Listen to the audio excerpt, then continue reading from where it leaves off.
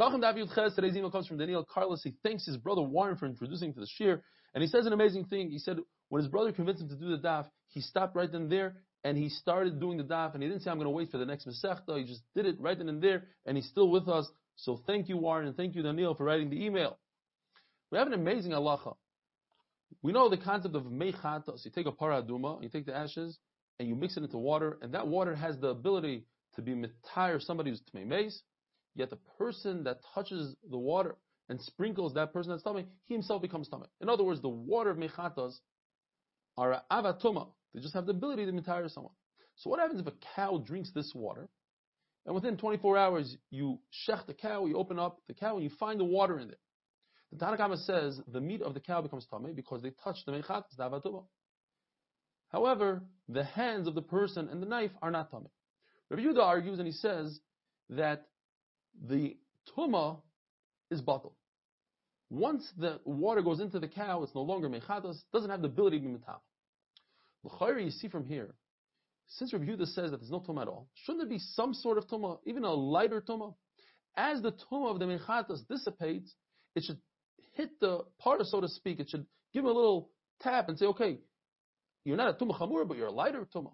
And from the fact that we don't say that, you see that Rabbi Yehuda completely retracted his shita, and he says not only does this water not have the ability to be metama kli, it doesn't have the ability to be metama food as well. Yet you could explain that when Rabbi Yehuda says that this tumah is batal, he doesn't mean completely. He meant the extreme tumah of Abba tumah is batal. But yes, you're right, the meat does remain tameh. And the brisa, the entire brisa would be going according to Rabbi Yehuda himself.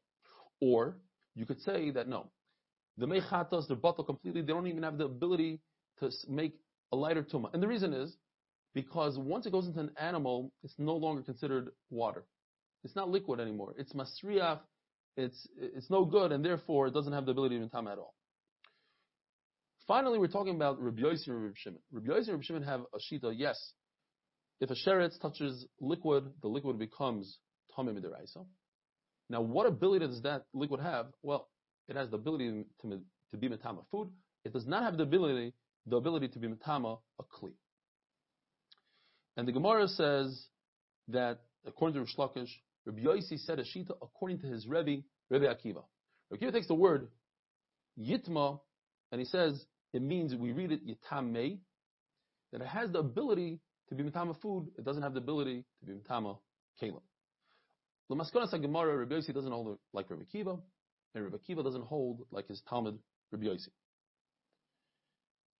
Food has the ability to be metama liquid. Liquid has the ability to be metama food. But food does not have the ability to be metama other food, and liquid doesn't have the ability to be metama other liquid. And we have a kavachomer that liquids don't have the ability to be metama another kli vessel. What's the kavachomer? If a kli made liquid tameh, nevertheless that kli doesn't have the ability to make another kli tameh. So certainly liquids that became tameh from a kli don't have the ability to be metama another kli.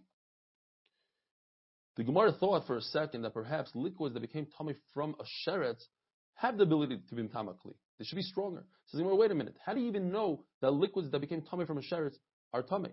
You only know it from a kavachomer, from a kli. If you're learning A from B, A can never be stronger than B. So it can have the ability to be metama kli. The first yitma doesn't come to teach us that food is metama kli. Why? Because we have a kavachomer. Liquid, which is metama food, doesn't have the ability to metama kli. So certainly food, which cannot be metama other food, certainly shouldn't have the ability to be metama a kli. So what do we learn from the first yitma? Teaches us that food has the ability to be metama liquids. Why is that? Because liquids are prone to tumah. We know the concept of hechsher tumah. In order for food to become susceptible to tumah, you have to pour one of the 7 liquids on it. Yet, when it comes to mashkim, to liquids, they become tameh even without hechsher tumah. So therefore, they're mekabel tumah. Now, even though we're learning drushes from the word yitma, it's yitama twice, but a mikra yotzim de pshutai. The Torah does write it yitma. So what do we learn from the word yitma? we learned that it doesn't make tumah kiyotze. In other words, food doesn't have the ability to make other food tamei, and mashka, liquids, don't have the ability to make other mashkim tamei. Food makes mashka tamei, mashka makes food tamei, and that's the only way we have tumah. Have a wonderful day.